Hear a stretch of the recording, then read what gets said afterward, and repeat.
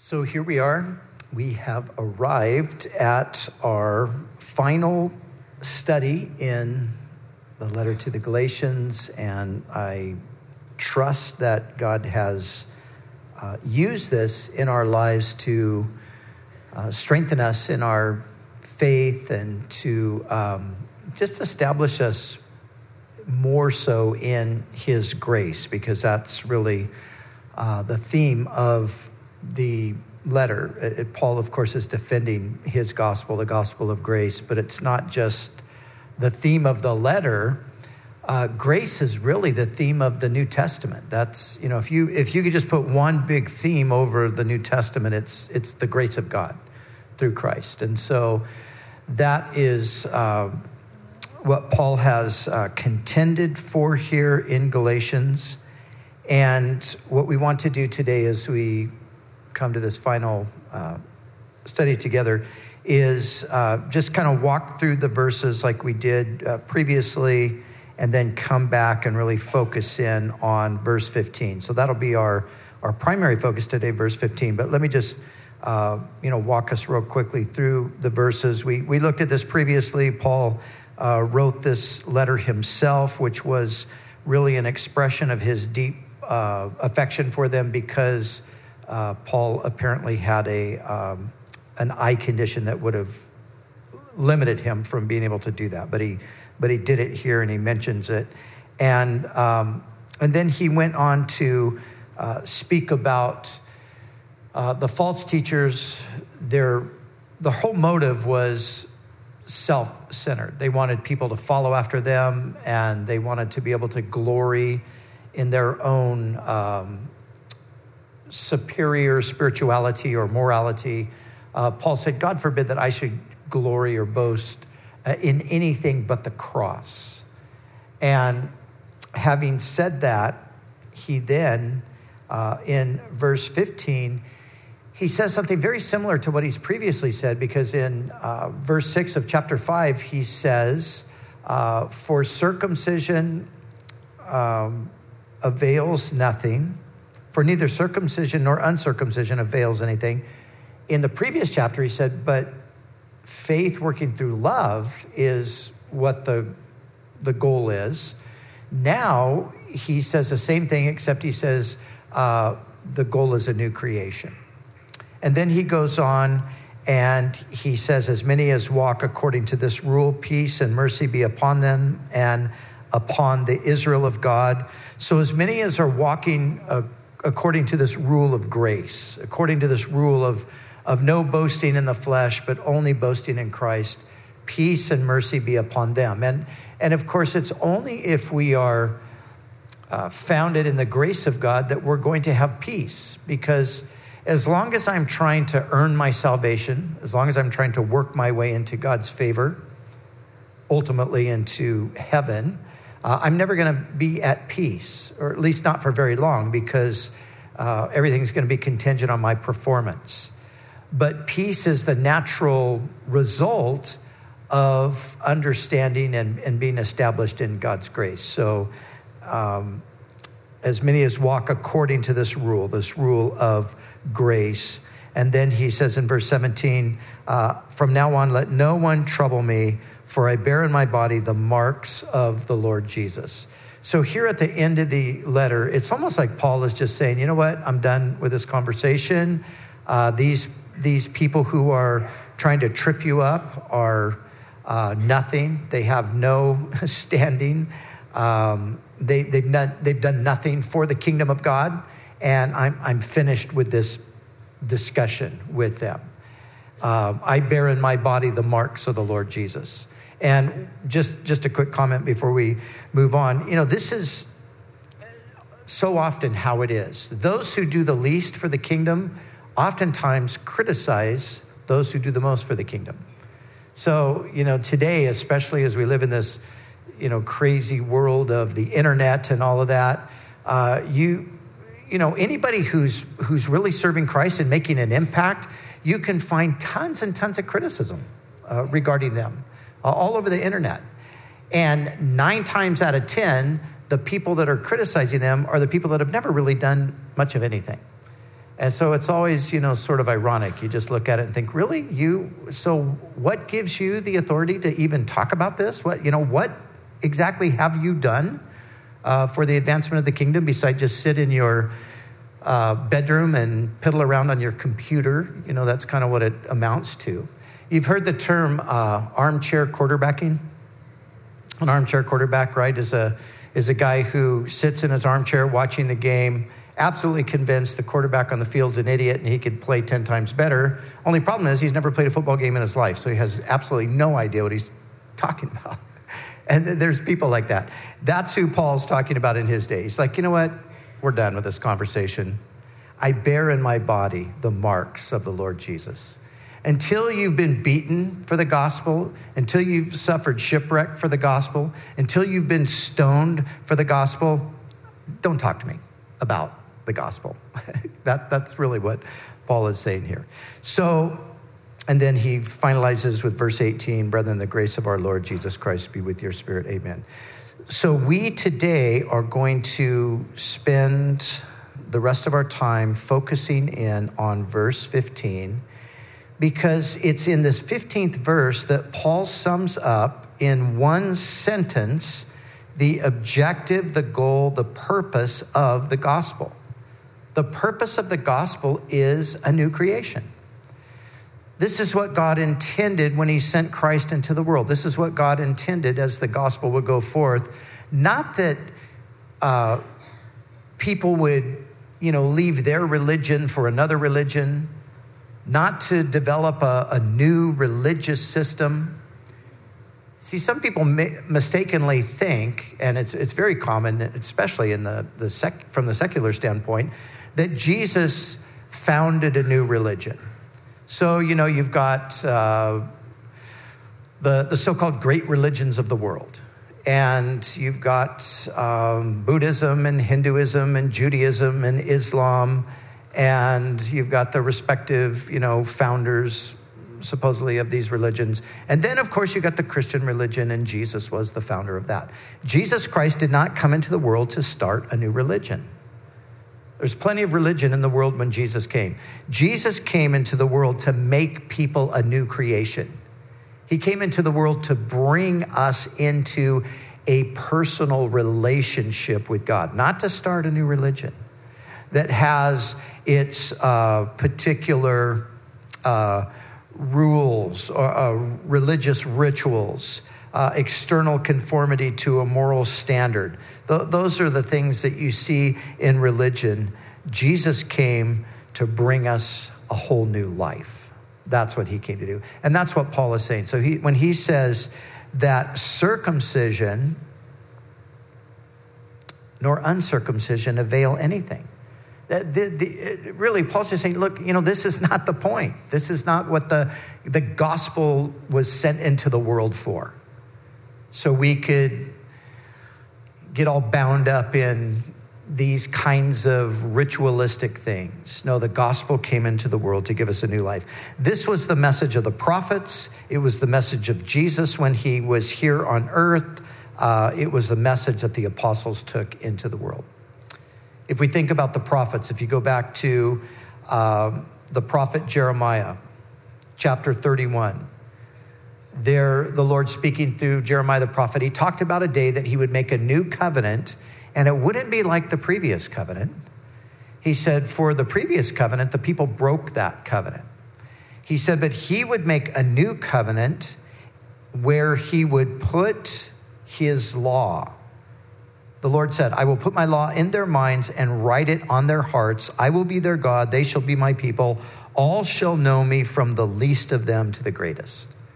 So the prophets talked about a day when God would do this new thing. Now, notice something here. I'm going to put my law in their minds and write it on their hearts. One of the ways we can differentiate between religion and the gospel is to understand that one is external, the other is internal. You see, religion is external. It's out there. It's a list of do's and don'ts. It's a ritual that you go through, and you do all of this with the hope of changing yourself on the inside. But the problem is it doesn't work. You can't be changed that way. That's really what the law did. That was the first covenant. So God says, I'm going to make a new covenant with them. I am going to put my law in their mind and in their heart. So you see, now what we're talking about is something internal. And that's what the gospel is about. It's about God changing us from the inside out. It's about God coming in and doing a work inside of us that results in us living differently. It's not trying to live differently and hopefully that's going to make us better people on the inside. Again, that doesn't work. Jesus illustrated this with the Pharisees. The Pharisees were the guys in his generation who knew the Bible better than anybody else. They adhered to the religious rules more strictly than anyone else. But Jesus said concerning them that they were like a cup that was washed on the outside, but inside it was full of corruption. You see, that's what you end up with. Think of a bottle or a cup or a glass with some putrid liquid in it, and you put a lid on it, and you polish it up really nice, and you look at it, you might think, wow, this looks good. I wonder what this is. This is a beautiful container, maybe. Maybe it's even made of some sort of metal, so it's polished really finely. But you pop the lid off, and it's putrid. Well, that's the way it is. Human nature is putrid. It's sinful, and you can take the outside and you can deck it with all kinds of religious types of things, but it doesn't change. So God's going to do something in the new covenant from the inside out. The Lord spoke through Ezekiel the prophet, chapter 36, verses 26 and 27, and he said this to Israel. He said, I will give you a new heart and put a new spirit within you. I will take the heart of stone out of your flesh and give you a heart of flesh. I will put my spirit within you and cause you to walk in my statutes, and you will keep my judgments and do them. So God says, I'm going to put a new heart. You see?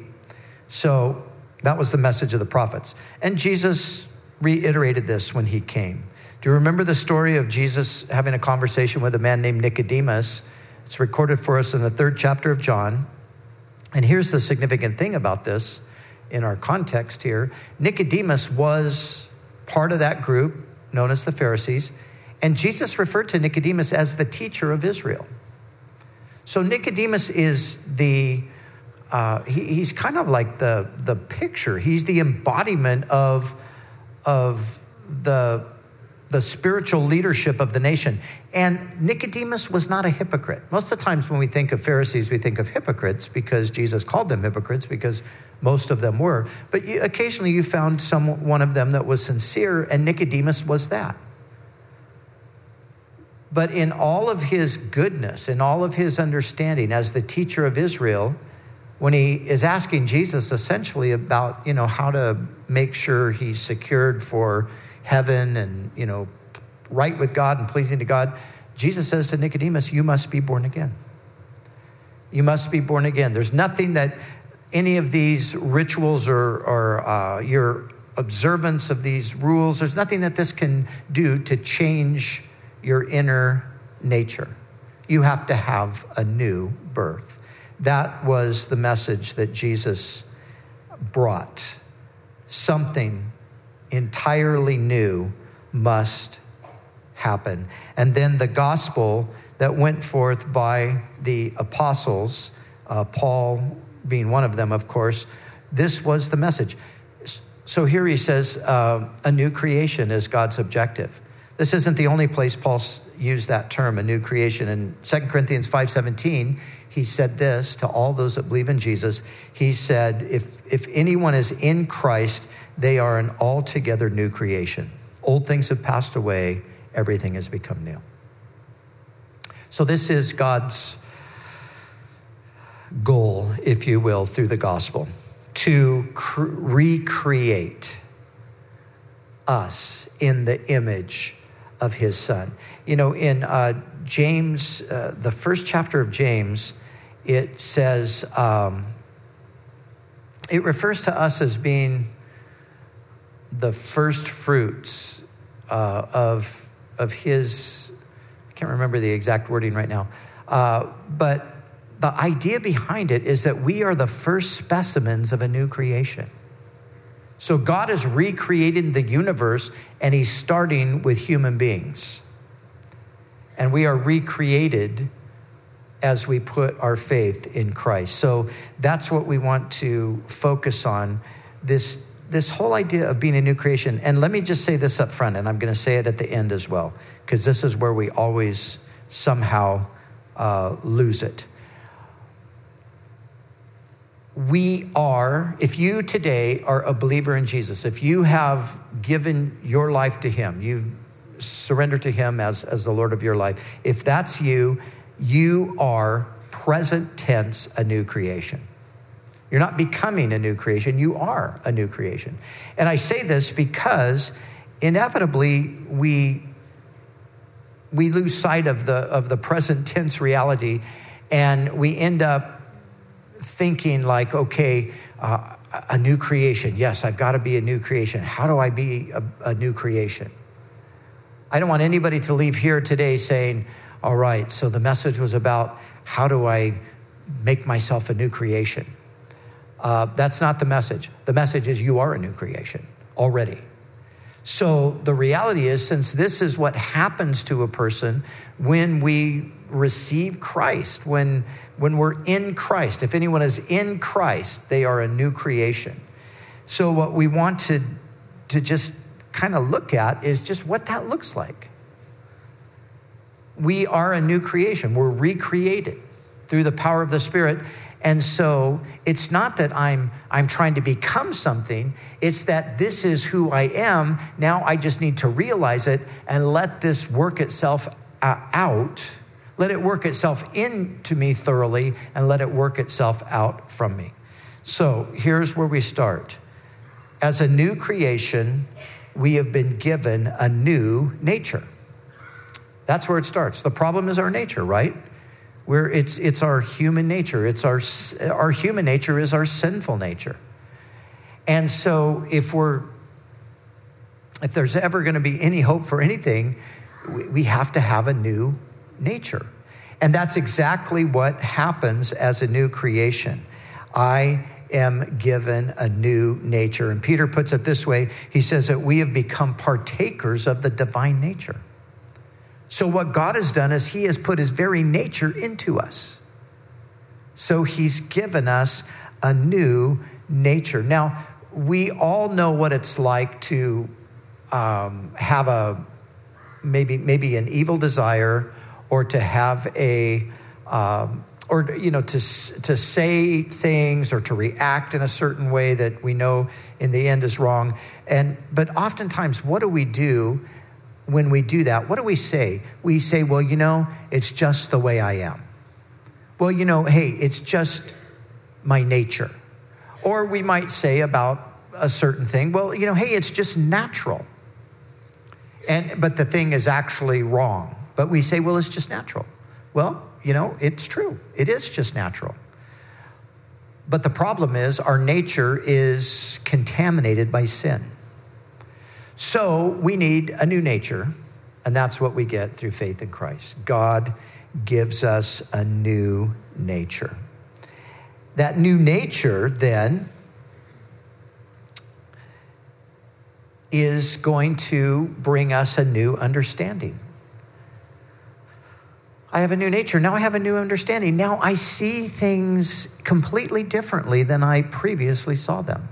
I'm looking now at the world through a different lens than I had looked at it through before. Before, I saw the world through the lens of my sinful nature. Now I see the world through the lens of the new nature and through God's word. So I have now a new understanding. I have a new way of thinking. I remember a friend of mine who came to the Lord many years ago, and nobody in his family appreciated the fact that he had become a follower of Jesus. And one day his wife said to him, she said, ever since you found that church and got hooked up with those Christian people and all of that, ever since that, you're confused now. Your life is just full of confusion. And he looked at her and he said, really? He said, actually, I see more clearly now than I've ever seen before. Now, for her, she couldn't see that at all because she was looking at everything through the lens of her own sinful nature. But now he's looking through the new lens and he says, no, I'm not confused. Things are clear. And that's what happens. God gives us a new understanding. Some years ago, I actually told this story the other day I was sharing with them college students, and I was telling them about just this, how God gives us a new understanding, helps us to see things completely differently than we previously saw them. And I was commenting on how not everybody gets this because not everybody went through that kind of transition in the same type of way. And the illustration I was giving was my wife and I. So my wife was raised as a Christian. And so from the time she was a small child, she's had that influence of the scripture in her life, and she's seen, things through the biblical worldview. I wasn't raised like that. I didn't always think like that. So one time many years ago, and I can't remember the exact details of it, but there was something that happened in the public realm, and I think it was with a politician or something, some immorality or something like that went on. I really remember this conversation because at a certain point, as we were hearing about, all the gory details of it, she just said in disgust, like, I cannot believe that anybody could possibly think like that. She's just disgusted and just couldn't understand how anybody could think that way. And I said, well, unfortunately, dear, I totally get it. I can understand it because I used to think like that. I used to think exactly like that. I don't think like that anymore because I have been given a new understanding. See, when I used to see the world through the lens of my sinful nature, then that's how I saw it. But now that I view the world through the new nature in God's word, I see things differently. Now, this is one of the reasons why people just don't get us once we become Christians, because they can't. It's like they can't get it. It's like, what do you mean? What do you mean God talks to you? That's ridiculous. What do you mean you're not going to have sex before marriage? What's the matter with you? Everybody does that. You're supposed to do that, right? So, in our world, we become a real enigma to people when our thinking changes. But that's what happens. We get a new understanding, which then leads to a new lifestyle. If I've got a new nature with a new understanding, a new worldview, then that's going to change the way I live, right? It changes my behavior because now I understand that my previous behavior, that some of that was wrong and it was unpleasing to God. And plus now God has put his nature in me. So since God's nature is in me, then God does not do these things or delight in these things. He doesn't take pleasure in these things. So that very new nature is going to be causing me to have a change of behavior. But not just behavior. I want to broaden it to just more of a lifestyle change. That's what happens when you become a follower of Jesus. When you become a new creation, you have a lifestyle change.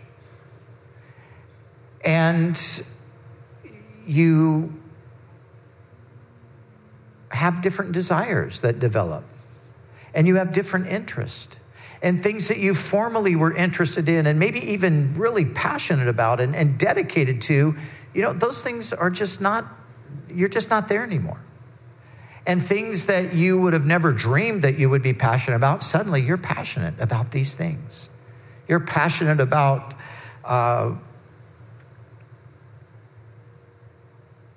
the Bible. You want to read the Bible. You want to understand what the Bible says. Before, the Bible was like, what? Why would anybody read the Bible? But now you're like, no, I just, no, sorry, I'm not going to go. Won't be able to meet you tonight for the party. I'm going to stay home and read my Bible. People are like, what? Why would you do that? That's nuts. But you see, that's the lifestyle change that happens. Or instead of, going and doing this one thing that we did, no, I'm going to go meet with the believers. I'm going to go to church, or I'm going to go to an event where the Christians are, and your lifestyle changes. Your interests change. This is what happens. And like I said, and like and maybe some of you are even experiencing this right now, your peers, your friends, the people that you were formerly closely connected with, they just think, man, something's happened. You've just gotten way, way too weird. And yet for you, it's just so obvious that this is the life that I'm supposed to live, because this is just where my interests are now.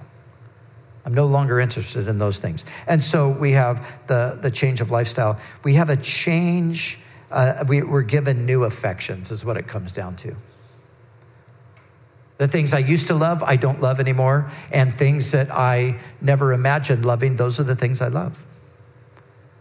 I used to love myself mainly, and I proved that by everything revolving around myself. And everything was meant to, in the end, please me or promote me or, whatever it might have been. But now my affection is for Christ. And I want to glorify him. And I want my life to make a difference in the exaltation of who he is. And as Paul would say to the Colossians, he actually exhorted them, set your affection on things above, not on the things of the earth. For you died with Christ, and now your life is hidden in Christ, with God. And when Christ, who is our life, shall appear, then we shall also appear with him in glory. Therefore, mortify, put to death the deeds of the body. And he goes on, he talks about, fornication and deceit and those kinds of things. But it's a change in affection.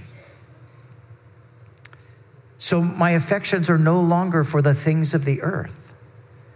It's not really the things in the world that I used to be so passionate about, that I used to be so devoted to, that I used to be so wrapped up in as part of, this is who I am and this is what I have to have. That all changes. I have now new affections. My affections are for the things of heaven. There's that great hymn that speaks of, turn your eyes upon Jesus, look full in his wonderful face, and the things of the earth will grow strangely dim in the light of his glory and grace. That's what happens when you realize who Christ is and you begin to see him in his glory. That's, your heart is there, and the earth, you're like, I don't really, I'm just not into that anymore. And it's not even necessarily, sinful stuff. It's obviously sinful stuff, but it can be so many other things. The things that you were once so passionate about, the things that you once lived for, the things you once couldn't even imagine not being devoted to or in pursuit of. It's just kind of like, not really into that anymore. Our affections change. We have new affection. We have, of course, a new purpose.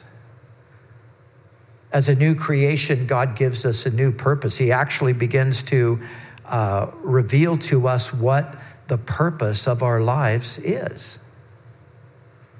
This is life. We go through life outside of Christ without understanding our purpose. So many people, especially in our Western world, where we have kind of had the best of times and the best of things. How is it that people who are so full of material things and affluence and all of that. How is it that so many are at that place where they're just like, life is meaningless? There's just no purpose in life. Well, that's just showing us that the things that people are so often striving for and thinking that they're going to find fulfillment through, those things never really can do it. But when a person comes to Christ and it becomes a new creation, there's a whole new sense of purpose. Now, life has meaning. I'm here for a reason. I'm not here. This isn't an accident that I'm here. And it's not an accident that I'm here at this time. I'm here at this time because God has a purpose for my life. And it's only when we discover that there is a purpose for our lives that we can then experience fulfillment. You see, I'm fulfilled through the realization that my life does have meaning, that there is a purpose, and as I walk in that purpose, as I live that out, that's where fulfillment comes. That's where contentment comes from. Everybody's running around trying to find fulfillment. Everybody's running around trying to find significance. Everybody has this, it's like a thirst, but it's not for H2O. It's for something beyond that. It's for, Jesus put it this way, it's for living water. And Jesus said that to a woman. Remember in John chapter 4, where Jesus speaks to this woman at the well, and he's talking to her about water. He knows that this woman is thirsting for significance. He knows that she's thirsting for fulfillment. He asks her for a drink of water to start the conversation. And she goes into all kinds of explanations about the well is deep and all of this kind of stuff. And Jesus says, if you knew who I was, and if you knew the gift of God, you would ask me and I would give you living water. See, Jesus knew that this woman was thirsting for fulfillment. She was thirsting for significance. And we know that she was as Jesus carries on with her and he says, at a certain point, he says, go call your husband. She says, I don't have a husband. Jesus said, you're right. You don't have a husband. You've had 5 husbands. And the man you're living with now is not your husband. See, Jesus put the finger on that thing that was her thirst. She was thirsting for significance. She was thirsting for fulfillment. She was thirsting for acceptance. She was thirsting for meaning. And she thought that men were going to do that for her, but they hadn't. Jesus said, I will give you living water. And that's what happens in this new life in Christ. We come to understand our purpose. We come to know that we are significant. We come to understand that life does have meaning, and it's all wrapped up in the person of Christ. And so it's through pursuing the purposes that God has for us that we find the fulfillment that eludes us apart from that. But there's also, along with this, there's a new power. You see, what's happened is God, as we've already pointed out, in God giving me a new nature, what he's actually done is, as I said earlier, is he's put his nature in me, which gives me the power now to do the things that God has called me to do. It gives me the power to resist the things that are contrary to God's will for my life. So I have this new power. I have this victory over the things that used to keep me in bondage and dominate my life. I have a victory over that, and I have a power to move forward and to actually do the things that God has ordained for me to do. And so there's a new power, and finally, we have a new destiny. We have a new destiny, and that new destiny is to be with Christ in glory, in the fullness of his kingdom. And because that's our new destiny, we're not all hung up with or bogged down in the present life, because we know that the present life is brief, like a vapor that appears for a moment and then passes, but we are keeping our lives for the future. We have a certain future. We have a certain destiny, and that destiny is to be with Christ forever in his glorious kingdom. And my sons and I were out yesterday. My oldest son's here because he's going on a trip with us. So him and my younger son, we were together. We were having coffee. We were talking. And we were talking about, my youngest son was telling us about a friend who he's been having a conversation with, who just, for him, it's like, I look like the whole idea of heaven and stuff. I'm not really interested in that. It just seems boring to me. And my son was telling us, my youngest son, that when he was younger and people were trying to explain to him why he really did want to go to heaven, because, it's going to be so great. And then the explanation is like, we're going to sing and we're going to worship and it's going to be wonderful. And he's like, well, yeah, that still doesn't sound that great to me. He's being very honest. And so it brought us around to talking about how we, as human beings, we can take something so magnificently glorious, and because of our lack of understanding or our lack of imagination or whatever, we can reduce it to being something boring. And it just makes me think, let's just think about heaven for a moment.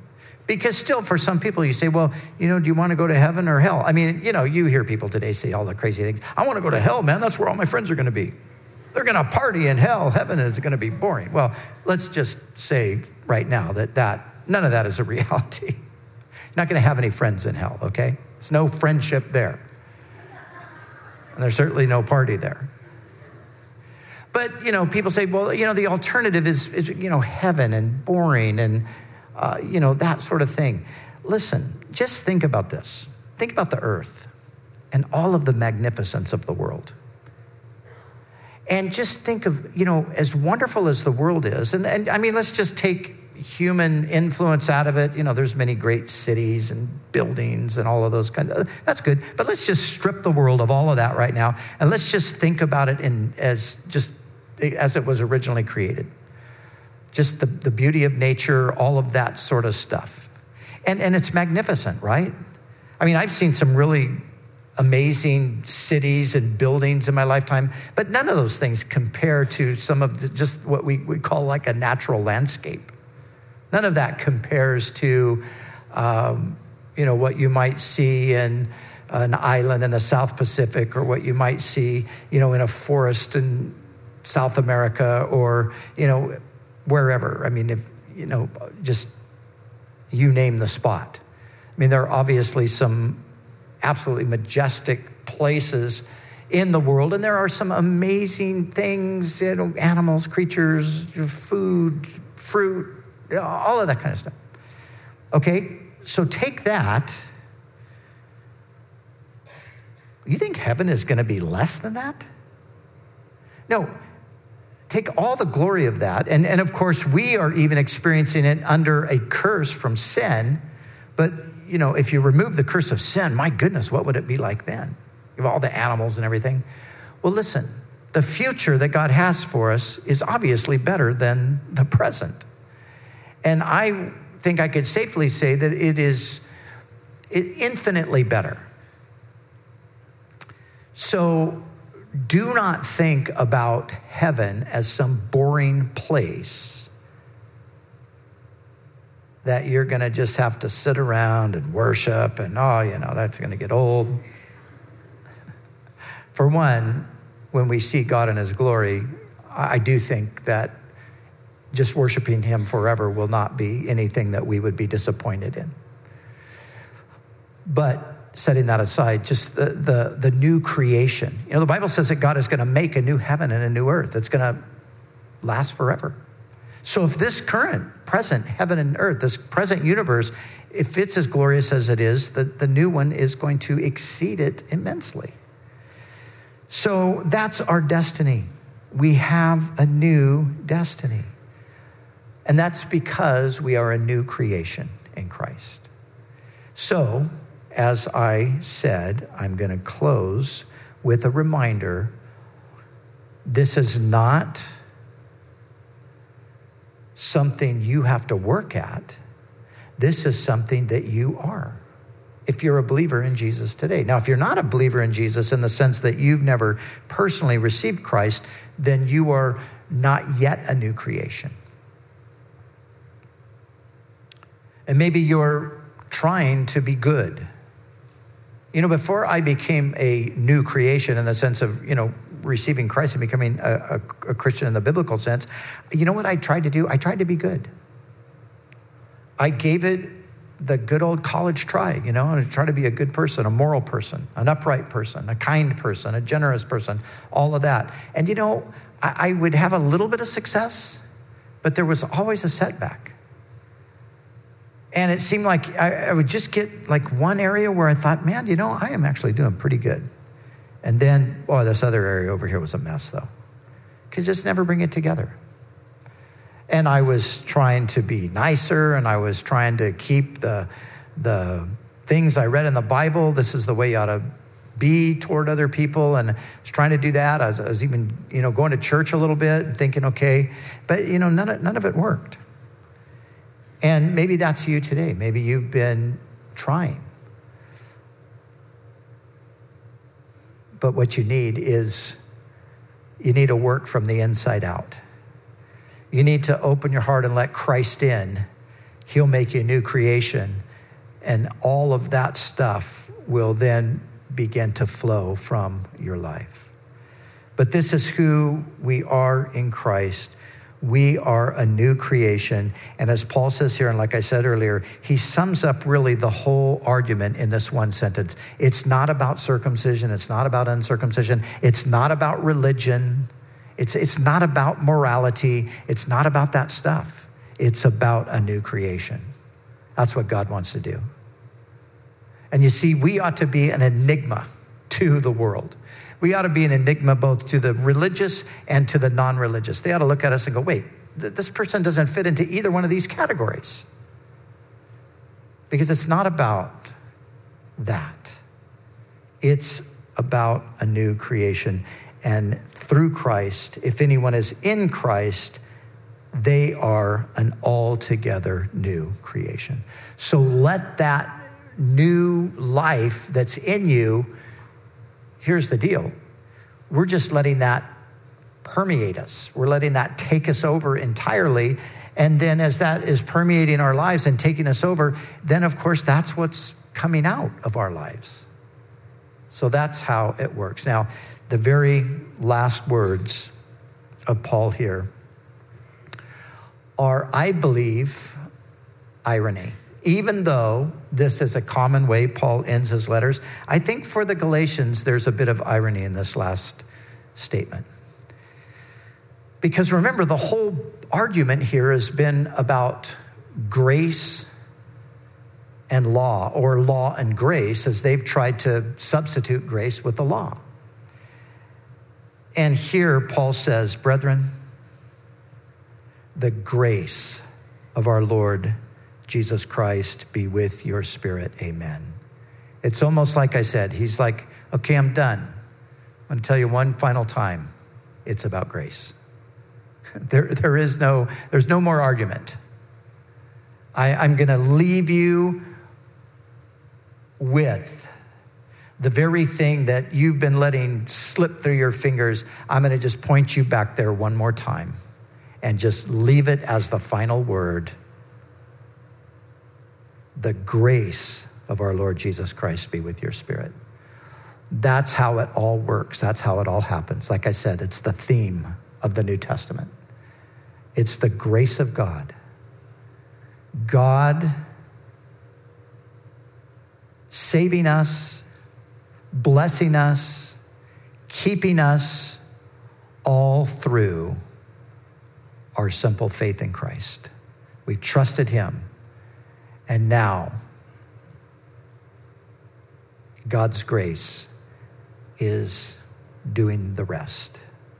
So let's not forget that ourselves, and let's rest in that grace of our Lord Jesus Christ being with us, being with our spirit. So Lord, we thank you for your grace. Lord, we thank you that it is, in the end, it is your grace that saves us. It's your grace that keeps us. It's your grace that's going to lead us home. And Lord, it's your grace and that new life of the Spirit through your grace that causes us to be new people with new understanding and new lifestyle and new affection and new purpose and new power and, in the end, a new destiny. So, Lord, may we just embrace all of that. And may we experience ourselves the fullness of what you intend as we go on with you. And Lord, as we live in such a messed up world with so much confusion and disorder, Lord, would you permeate our being with grace by your Spirit to the extent that that would overflow and touch the lives of others. Lord, thank you that we're not bound up in a bunch of religious ritual. Thank you, Lord, that we are a new creation in Christ. Help us to realize it. Help us to live it. In Jesus' name, amen.